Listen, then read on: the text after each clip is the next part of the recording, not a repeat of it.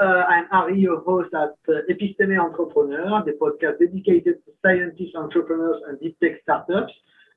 Deep tech startups are particular companies, young, innovative companies that will change our lives. Today, it's my pleasure and honor to receive Dr. Pranjul Shah.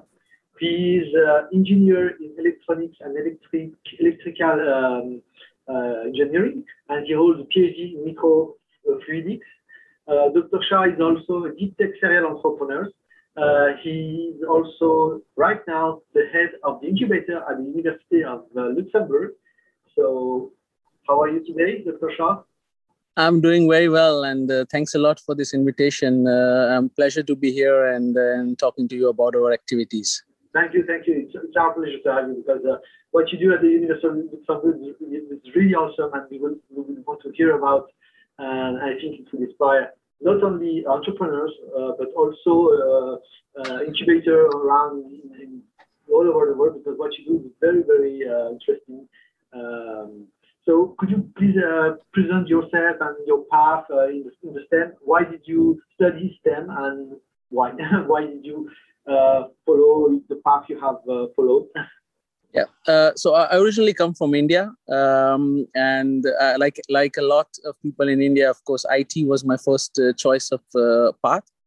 But in 2002, when the Y2K burst didn't happen, there was a huge amount of, let's say, over supply of IT engineers worldwide. And there was a huge slump in the IT industry until 2006-07, when the mobile revolution started. So in the midst of all of that, I was really thinking, if in 2002, 2 years from finishing my bachelor's course in computer engineering, I was thinking, do I want to join the IT revolution, or I want to do something different? And I've always believed in the power of mentors and advisors, and they have played a huge role in where I am today and continue to play that role. So I actually went and picked the brain of one of my mentors at that time about what does he suggest I should do in terms of the next steps in my career. And a very wise advice at that time that I got was, why don't you look into the field of micro and nanotechnologies? It's something which is not there yet, but it's something which is really touted to be the future. And I really got inspired by what I heard, like in the initial 5-minute kind of introduction that I got.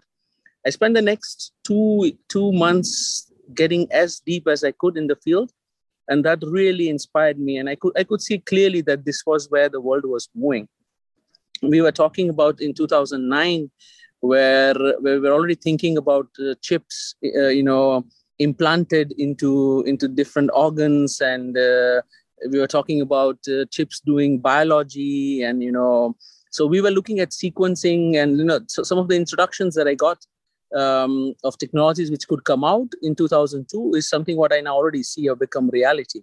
So that was so mind-boggling but inspiring, and that kind of pushed me to move away from IT and then jump a little bit more towards futuristic technologies or fields like micro and nanotechnology.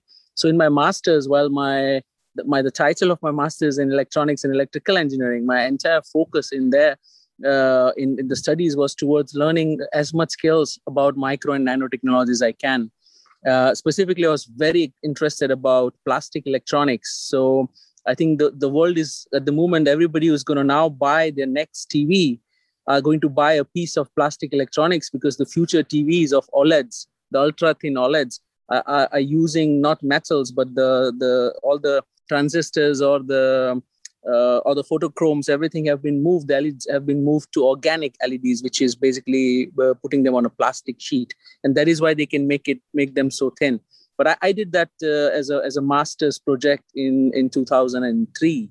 So that's how ahead the field was already then, and the thought process was so long ago. So this was just a detour that initiated me and put me somehow on a path to where I am, because already then I realized that if you could be in a field where you could innovate and design technologies which are not even there yet, most people have not even imagined them yet, but you have a role to play, you could very quickly have first of all, it's fun because you are shaping the future with your own hands. but at the same time, it has so much potential entrepreneurial wise, but also for a career. It's so much meaningful to be ahead of the curve, and you can create a lot of value for the society economically, but also socially. And with that master's, I was sure that, of course, I want to apply this knowledge in new field. And one of the fields that was very exciting for me, and this is what I'd read, what had also inspired me to get into this sector of micro nanotechnology, was the applications of micro nanotechnologies in biology. So in my PhD, I started looking at how can we apply microfluidics and micro nanotechnologies for genetic analysis. So how can we detect babies before even they are born as early as possible, that if they may have some genetic disorders. So this is a huge challenge right now. Continues to be a challenge because still the technologies that I invented during my PhD, some of them are not yet commercialized because it takes a while before the technologies become commercially available. But we could reduce some of the time that are currently needed for diagnosis, doing prenatal diagnosis, by a third of what the current practices are. And this was fascinating to see, and you could see the impact because I personally had to go through this strenuous time of not getting results for 6 weeks of does your child potentially have something or not, and that just was so meaningful to see that you could make a difference to a very pressing problem.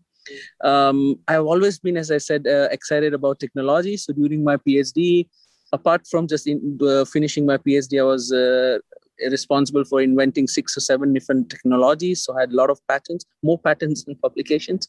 And one of them led me to a path of creating a company with a few of my friends and colleagues.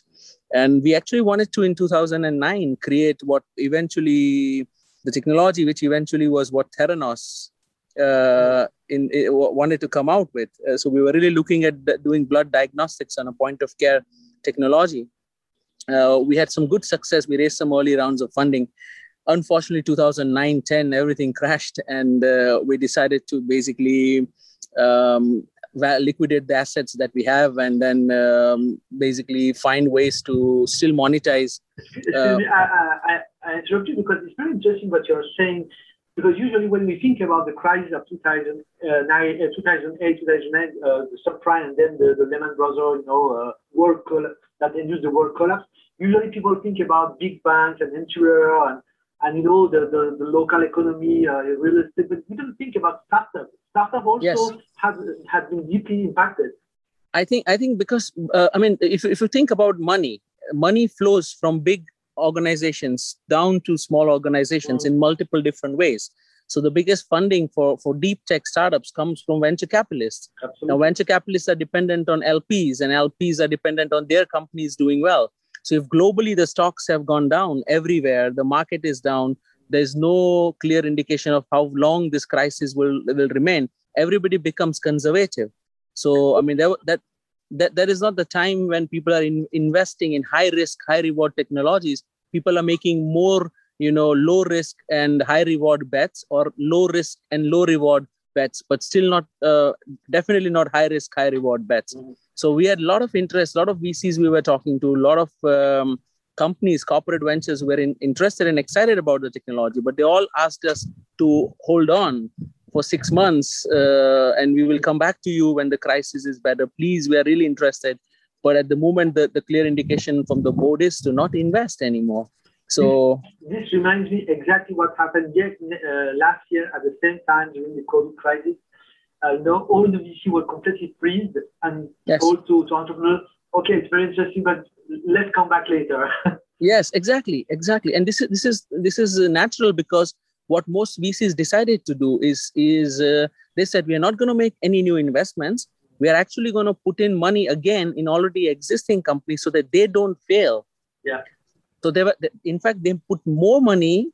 If you look at the number of deals, there were in fact more investments made in terms of value of investments than before crisis. But most of them were scale-up funding in already existing companies to make sure that they could go through the crisis. And this is very similar to what happened also in 2009-10, that the funding dried up, and a lot of innovative projects unfortunately did not take off, which could have been a game changer. But what was exciting for us is that we still managed to bring the technology to a worthy, pass it on to a worthy, successor who continues to exploit it in different way in a clean tech space. So the technology still lives, but not in life sciences, but in a clean tech, area. So that's exciting to see. Also, what for me as a career perspective was very rewarding, because the Danish government offered me a Kaufman Scholar Fellowship.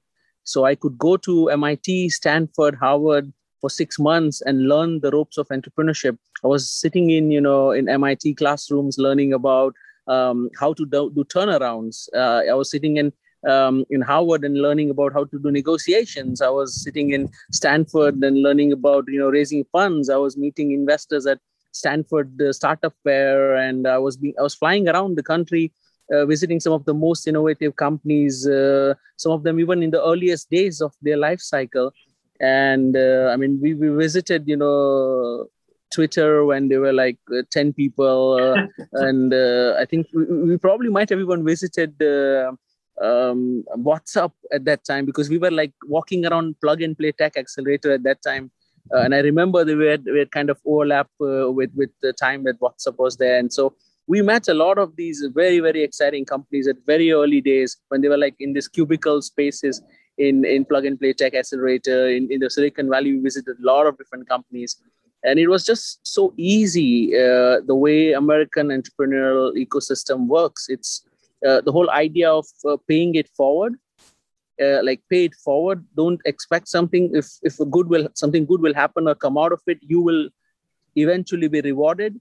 Is something Europe needs to really adapt. But at the incubator, and this is if I have to say in one line what we really try to do at the incubator at the University of Luxembourg is we are really paying it forward. We are really making it possible for our startups and entrepreneurs to take care of, we take care of everything for them, so that the absolute, focus for them is on success, and we take care of all roadblocks that can be for them. So after Denmark, I moved to Luxembourg. I've been here now 10 years. I was the first employee on the new City de Sciences that Luxembourg has created in the south of the country. I actually moved here before the university moved here, because they came 1 month after me. So when I came here, I was the only one with two other people who started on the same day in a big building where the rest of the universities eventually moved. So I've practically seen the foundations of every building on the campus being built. I've lived through their shocks, because it was a lot of hammering going down. And what is Belval now? I mean, in 10 years ago, I can tell you there was nothing. I mean, there was 1 or 2 restaurants available for food. There was no canteens. It was something very different. And to see now what it has become in last 10 years, it's also, a lot of testament to the will of the Luxembourgish government to really become a knowledge-driven economy, like really not rely in what is typically what's working for them right now. It's the financial industry and the steel industry, but they're really looking towards the future. Is that if we will harness knowledge, we will come out with future of the economy, and we will have ample waves of new tech and new technologies to ride upon, to continue to be, economically, leaders in Europe. So now, so you lead this incubator at the university. As I said previously, all the entrepreneurs I interviewed previously, they are all very grateful for what you do. For them, all the programs, including the entrepreneurship program and the incubator also, and in fact, it's very amazing what you do. And could you please explain us exactly your secret sauce? Because, the startup, when you come, whatever, if you have a PhD or before or master, you have an idea, you don't have, the business mindset, etc. So yes. You have the mindset, the skill set, but also any startup has the 3 dimensions, the desirability, yes. the feasibility of the project, and the viability, the economic the economy. Yes. How do you bring all together to help them to transform the idea into reality? So one of the things that we very, very quickly realized when we were starting to identify the gap in the ecosystem in Luxembourg, it was a process that took us about 2 years. We started out 5 years ago to start putting the sketch of what this entrepreneurship center or initiative or program and incubator will look like.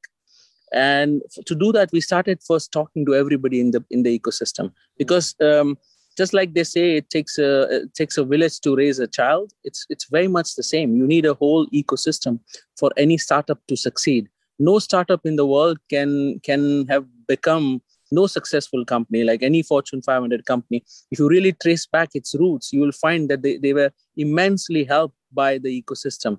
There was so many other people who play a role there.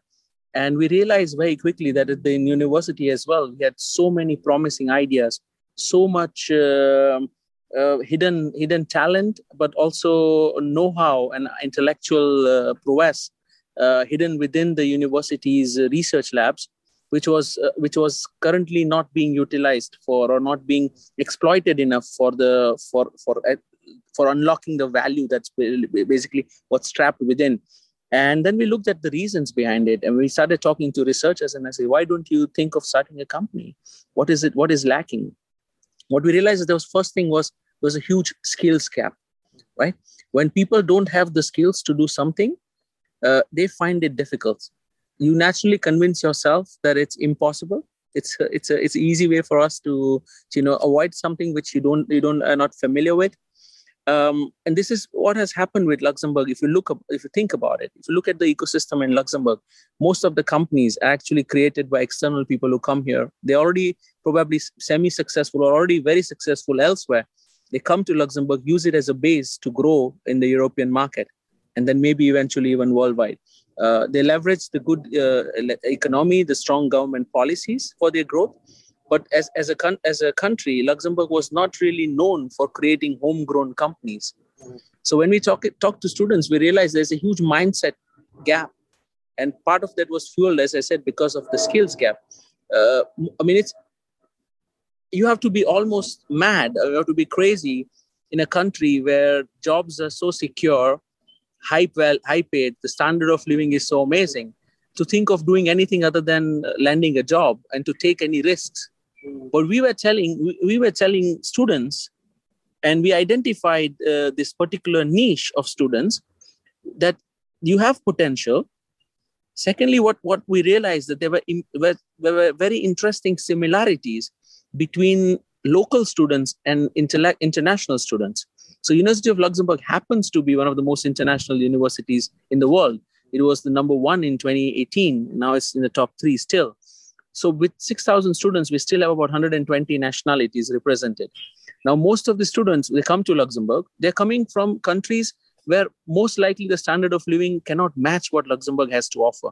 The quality of life, the systems in terms of medical, healthcare, education systems is something that's unmatched. So it's very likely that these people want to stay here, but it does not mean that they're all going to get jobs so easily. So we told them, look, you are in the land of possibilities. US ecosystems were built by immigrants, right?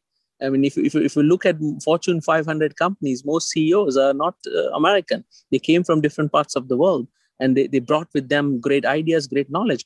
But most importantly, they came with resilience. For them, it was important to stay because they wanted to upgrade their quality of life and live in this new land, the promised land. And I think Luxembourg has the potential to become this new promised land, and especially for our students who come here and they fall in love with this country. They even find their partners here. They make friends here. They have their first jobs here, and not everyone is going to be happy with the kind of jobs they're on offer, because not every sector that university teaches courses in are prominent in the job market. So we told them, look, there are gaps in the job market for what you want to do, but that does not mean that there is any restriction for you. If you want to do something, we are here for you. So we create your own job. Yes, exactly. You create your own jobs. Secondly, what we started telling them, and systematically, you can call it even brainwashing, telling students that, right from the day at open day, when the students come to the university or to consider University of Luxembourg as their, next step in their, or one stop between their destination to their careers, we tell them, like, look, we are an entrepreneurial university. Not only we teach entrepreneurship, but we provide you all necessary facilities that you can actually do it while you're a student. So that already takes away the risk involved in saying no to a high-paid job, because at this time you're anyways not going to do a job. You're still studying. Why don't you just start a company while you're studying? You will learn so much out of it. If you are successful by the time you finish your course, you'll never take a job. You'll just move straight to a company. If you're not, well, you shut shop, you get the best job. You will have a lot more knowledge, know-how, experience than any of your classmates and peers who will just have the degree in hand. You're going to say, look, I did this, but the best part was really that I tried to create a company. I was innovative. I was thinking out of the box. I was engaging with customers. I was managing my own project. I already have managerial skills. I have leadership skills, entrepreneurial skills. And these are much more in demand now than the skills that your degree teaches you. So you will be, in fact, even much better placed to even land your dream job if you do this. So that slowly started resonating with students. Not everybody has to be an entrepreneur. We don't even want that. But at least if you want to be a leader and have a good, high, let's say, rapidly advancing career, you need to have certain skills beyond your core skills. We routinely see students who leave university, maybe they've done IT, but in 2 years' time, they become project managers. Now, as an IT project manager, you don't do IT, you do management. And those skills are not taught to IT students. Absolutely. So we told them, like, look, no matter which position you will be in as an entrepreneur, as a manager, you are going to need skills which university cannot teach you in the traditional structure, but we can give you opportunity not only like to attend courses, but also if you want to put in practice some of those skills, we're going to make it possible for you with no risk. So in Luxembourg now, and there the government helped us also, because 4 years back, they opened this 111 company possibility. So with €1, one form, and 1 day of your time investment, you can create a company. We said, look, let's add one more one to that, and we'll give students rent-free. It's €1 per month rent, an office desk, which they can use. And like really start becoming professional and, call it their office, and let's see what happens. Could you please remind, re-say the €1? €1. So month? Luxembourg, €1, one form. One form. And 1 day of work. Yes. There's the 3111. So Luxembourg has this SAL S. They have this is the SAL simplified in Luxembourg. It takes you one form, 1 day, and €1 to register your company. Okay. And we said, look, we were going to add a corresponding one more one for you. And especially it's only available, of course, we are an incubator only for the university, right? We don't take companies from outside. To be affiliated to the incubator, to be hosted by the incubator, you need to be either a student or a staff member from the university ecosystem. You could be an alumni, but there too we have put a sharp cutoff. It needs to be less than 2 years. After that, if you open it up, then the whole of Luxembourg could be potentially, incubated. So we said, look, we're going to do a cutoff here at 2 years, and then you can still come back. Our mentoring program, though, where we mentor students, is open to all university graduates. 10 years after you have left university, suddenly you decide, I want to be entrepreneurial, you can come back and get mentored by us. It's a free mentoring service, because there we believe that we can still bring value, and there we are not somehow doing a disservice to other players in the ecosystem. And because, a startup, as I said, is, they could be at the same time in 5 different mentoring programs. There's no risk involved, but we will not host them. And after 5 years of corporate experience, if you're creating a company, you should have resources and, budgets available to be hosted at any other incubator in the ecosystem. But for young students who are just at the start of their career, we want to make it happen. We want to support them. We want to handhold them a little bit more. So we are basically becoming what we like to say as a pre-incubator before they really start to face the music of the of the market. So as soon as there are more than 12 people in the team, we kick them out. If they raise funds, if they land a check of €1 million, then we kick them out. There's also sharp cutoffs after which they have to move out. Is because the idea is that we have limited resources at the university. As much as we want them to succeed, we have also a huge pipeline. And as you already know, we started out 3 years back. At that time, the university claimed about 5 startups that have come out of the university. Now, in 3 years, 2021, we have more than 37 companies that we are mentoring. There are 21 registered companies already at the incubator.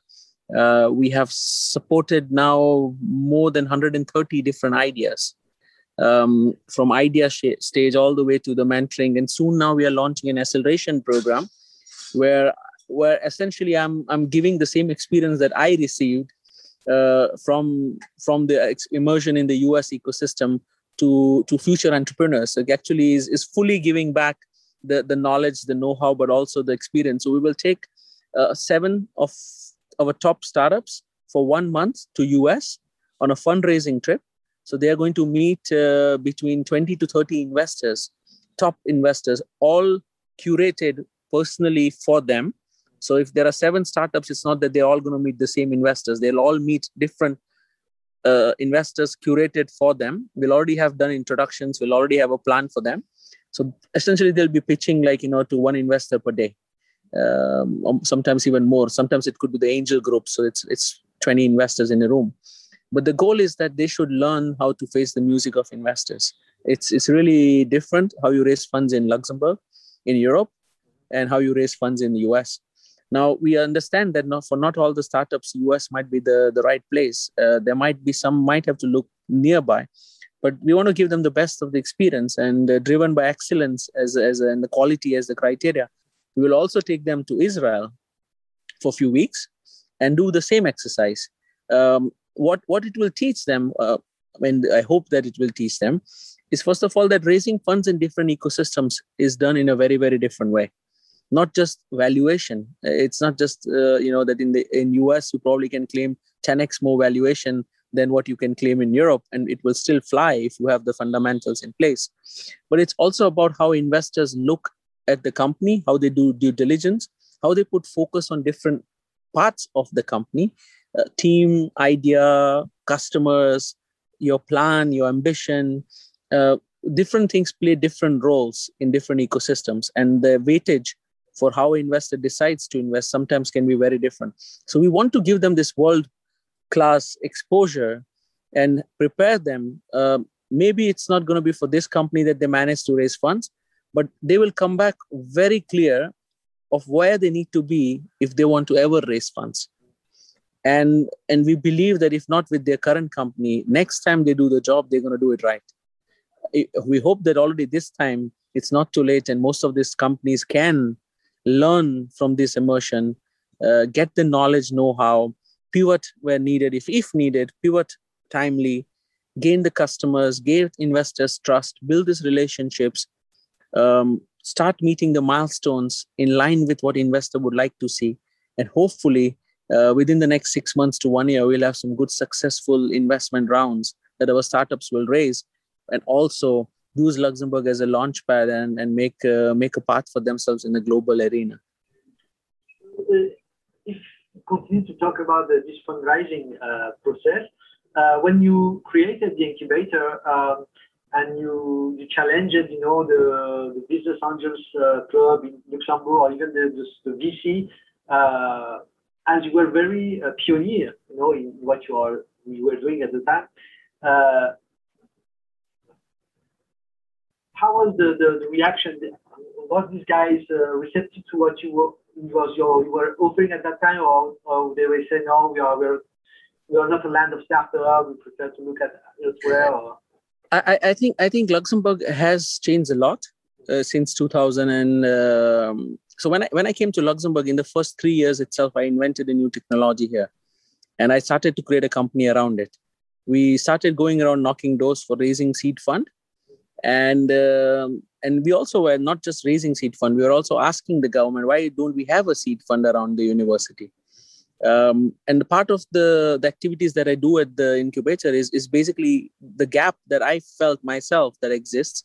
And I'm trying to fill that gap so that future entrepreneurs don't have the same challenges. So one of the reasons why we were given very early on why Luxembourg doesn't need a seed fund is that there's just no deal flow. And most companies, if you even currently see that they're coming to Luxembourg and all the rounds that you hear about that Luxembourg companies are raising, most of them are currently still, or many of them are currently still being subsidized by the government. So there are some investors pooling together, but there are also some government, in co-financing or investment rounds that go in there. And I do agree partly. I mean, because if you look at the companies, the deal flow is nothing compared to bigger ecosystems in Europe. And it's a problem that needs to be fixed. And that is why we created the incubator, that now we can say that, well, we have at least 60 completely homegrown, organic companies that have come out of here. And we just hope that this will continue to amplify going forward because the message is slowly starting to trickle down to bachelor students, to master students, to PhDs. And if anything, I think COVID has only helped us there. So I think there is still a skepticism in the government. The will is there. I mean, absolutely. I mean, you can see the government's directions, the trajectory that they have taken. The political will is there. They are investing. But still, there's a lot to be done. You don't build an ecosystem in a day. It takes a decade. I see if COVID had not come, in 5 years' time, my target for 2025 was that Luxembourg will be among a very hot ecosystem in Europe. I see maybe it will be delayed by a couple of years, but by 2030, I don't see that you will have any lack of quality of startups and funding that they will cater or seek and successfully seek, and that they will grow out of Luxembourg. This is going to happen. And the government will also continue to play a big role there. It's just no-brainer. I mean, if you start seeing that startups from university are going to US and Israel and raising big rounds, but they are not able to do it here, it's also a message that the government takes that, okay, maybe we have to do something to retain these companies here. And because, yes, I mean, some companies we might lose. I mean, at least they will have ties with the university because a lot of them use the IP from the university. But, I mean, we want to see them succeed wherever they are because, a very good friend and a mentor of mine, Professor Ted Zoller, says that ecosystems are made by deal makers. And the more deal makers you have in an ecosystem, the faster it matures. And that's actually the way you count the maturity of an ecosystem. So Luxembourg needs probably 10 entrepreneurs who have made 2 or 3 successful exits. And then the ecosystem will start to tick because these people will make a much stronger foundation to the ecosystem. Currently, we have few angels, but they are investing, funding, but there's not much smart capital yet in the ecosystem. There is there are 2 VCs, but majority of their investments still are outside the country because we don't have such a promising, strong deal flow yet. But it's changing. The university is evolving. The output in terms of the intellectual know-how of the university is changing. I mean, if I was to bet in the next 5 years, we will have a huge seed fund in Luxembourg. It's bound to happen. There's just no 2 ways about it. And one of the important parts of any innovative ecosystem is also the tech journalists or the startup journalists, because they talk about the startups, etc. And yes, you have many investors who are very conservative because they don't know startup exists. And if they read in their journal that there is a great startup has emerged, etc., they raise the desire to invest into these guys. And what about the journalists in Luxembourg? Are they hungry for the startup in Luxembourg? Absolutely. I think communicating for us the success stories or even just the stories of our daring entrepreneurs has not been a challenge at all. I think that's one thing I have to say. Like the community of startup enthusiasts in Luxembourg, because it's such a small community, is very, very strong. With one email, I could get a promising young entrepreneur and an inspiring story on Paper Jam. It's just one email, and that would be done. If you wanted to, communicate some success stories, it's very easy to reach out to, Silicon Luxembourg, and it's a startup in itself, and we kind of we feel for each other because they have been there, they're still there, they're growing. So there are always enough people in the ecosystem, always ready to lend a hand to future entrepreneurs and support them, almost kind of creating this market pull that you're not alone, we're here to help you, and already kind of celebrating even the smallest steps that these startups take. And I think that's something, in fact, that has really played a huge role for the university incubator, because most students, when they come to the university, and actually in the first courses that they take with us, we ask them, who is an entrepreneur for you? Can you name some? And then the typical names come, Bill Gates, Steve Jobs, and Zuckerberg. And then we try to tell them, like, what about these people? And then this is a page full of peers, sometimes even students from their own course 1 year before them, and then say, do you know these people? And let me tell you the story of these people. These are equally brave, and they are actually also entrepreneurs, not yet successful, but you never know. You might be in future naming few of them. And that's the process of changing, the mindset. So what we tell them is like, look, I mean, you could be there in 2 years' time. And it's not like, okay, they're not yet on Financial Times or New York Times, but they are in Paper Jam and they are in Silicon Luxembourg. And it's equivalent for Luxembourg, I think. And they have made a mark on the ecosystem here in Luxembourg. And who knows, someday they might be also, role models for you. And what we tell them is that, yes, keep role models of the ones you can touch, because they will help you much more. And this is what's happening. So every event we do, we try to make sure that at least few of our current entrepreneurs come back and discuss, because that just makes the whole concept of entrepreneurship so much more tangible.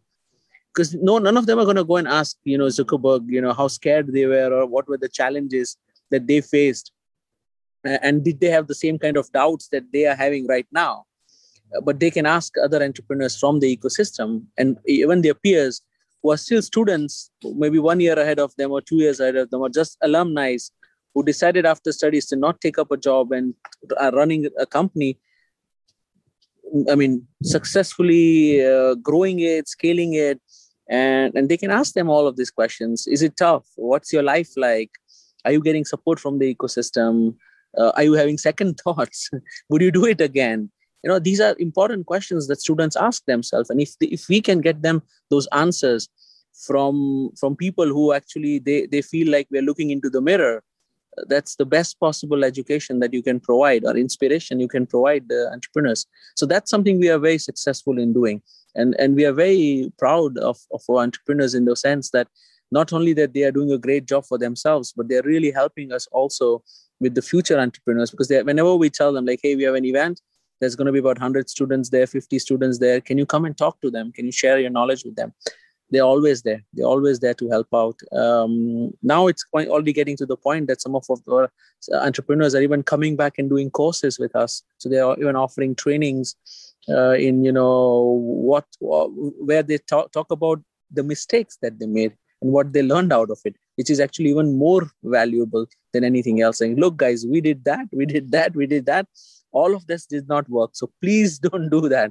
But what we found works is this. So use that. So, I mean, the simplest things like how do you slice a pie at the early stage of a startup is something, most entrepreneurs still get it wrong. I mean, even experienced entrepreneurs get it wrong. So expecting, young students when they're starting the company the first time, it's not natural that they all think, okay, we are all friends, everybody gets equal share.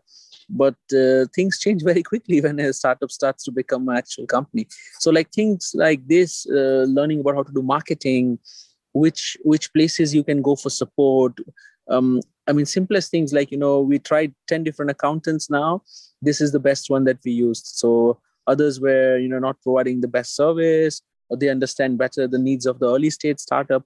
Things like this. These are minor things, but it makes a huge difference for future entrepreneurs to be able to ask somebody this question, have somebody as a buddy who's going to hold their hands and help them. We are always there, but they realize that the community that they're entering is actually much bigger, and they will not be alone. That in itself is, it's like walking in the dark in the night. If you're more people, you are confident. If you're going to do it alone, you're going to have second thoughts. Excellent. And what about the professor, the teacher and professor of the university today? Are they involved in helping the startups? By, for example, if a professor in law teach IP, could you call him for personal consulting to a startup who has a particular problem on IT or management or whatever the field? We are getting there. We weren't there yet. I think we would have gotten there if COVID had not hit. With COVID, of course, with these restrictions, we had some challenges because all the professors had their own challenges. Sure. Because, they might have so far prepared for doing lectures and sessions in person, but suddenly now they were forced to create content in a new way and teach in a new way. So throughout COVID, it kind of pushed us a bit back, but there are things that we are starting and initiating soon. So university has a law clinic where law students and professors give guidance to university ecosystem members. You can go for some, legal guidance and support. So we are now trying to partner with them. So soon that will be a facility available to our startups. So they could, go and ask questions regarding incorporation, like tax law, in terms of how to structure the companies, NDAs, or, how to set up contracts and agreements with providers. All of these things, we will standardize that. And hopefully, that's already going to be a huge, tremendous help to our startups. We have been talking to different professors in terms of bringing them in also at different stages. Some of our professors are open to it. Some are, slowly getting soft towards this to learn. We are leveraging initially also a lot from the ecosystem. So we have a lot of our mentors. So I haven't yet talked about my mentoring program, but we built a sister program with MIT. So we have a VMS, Venture Mentoring Service, built on the principles that MIT has started. And we provide the same support to our startups here. And our mentors is a tremendous community.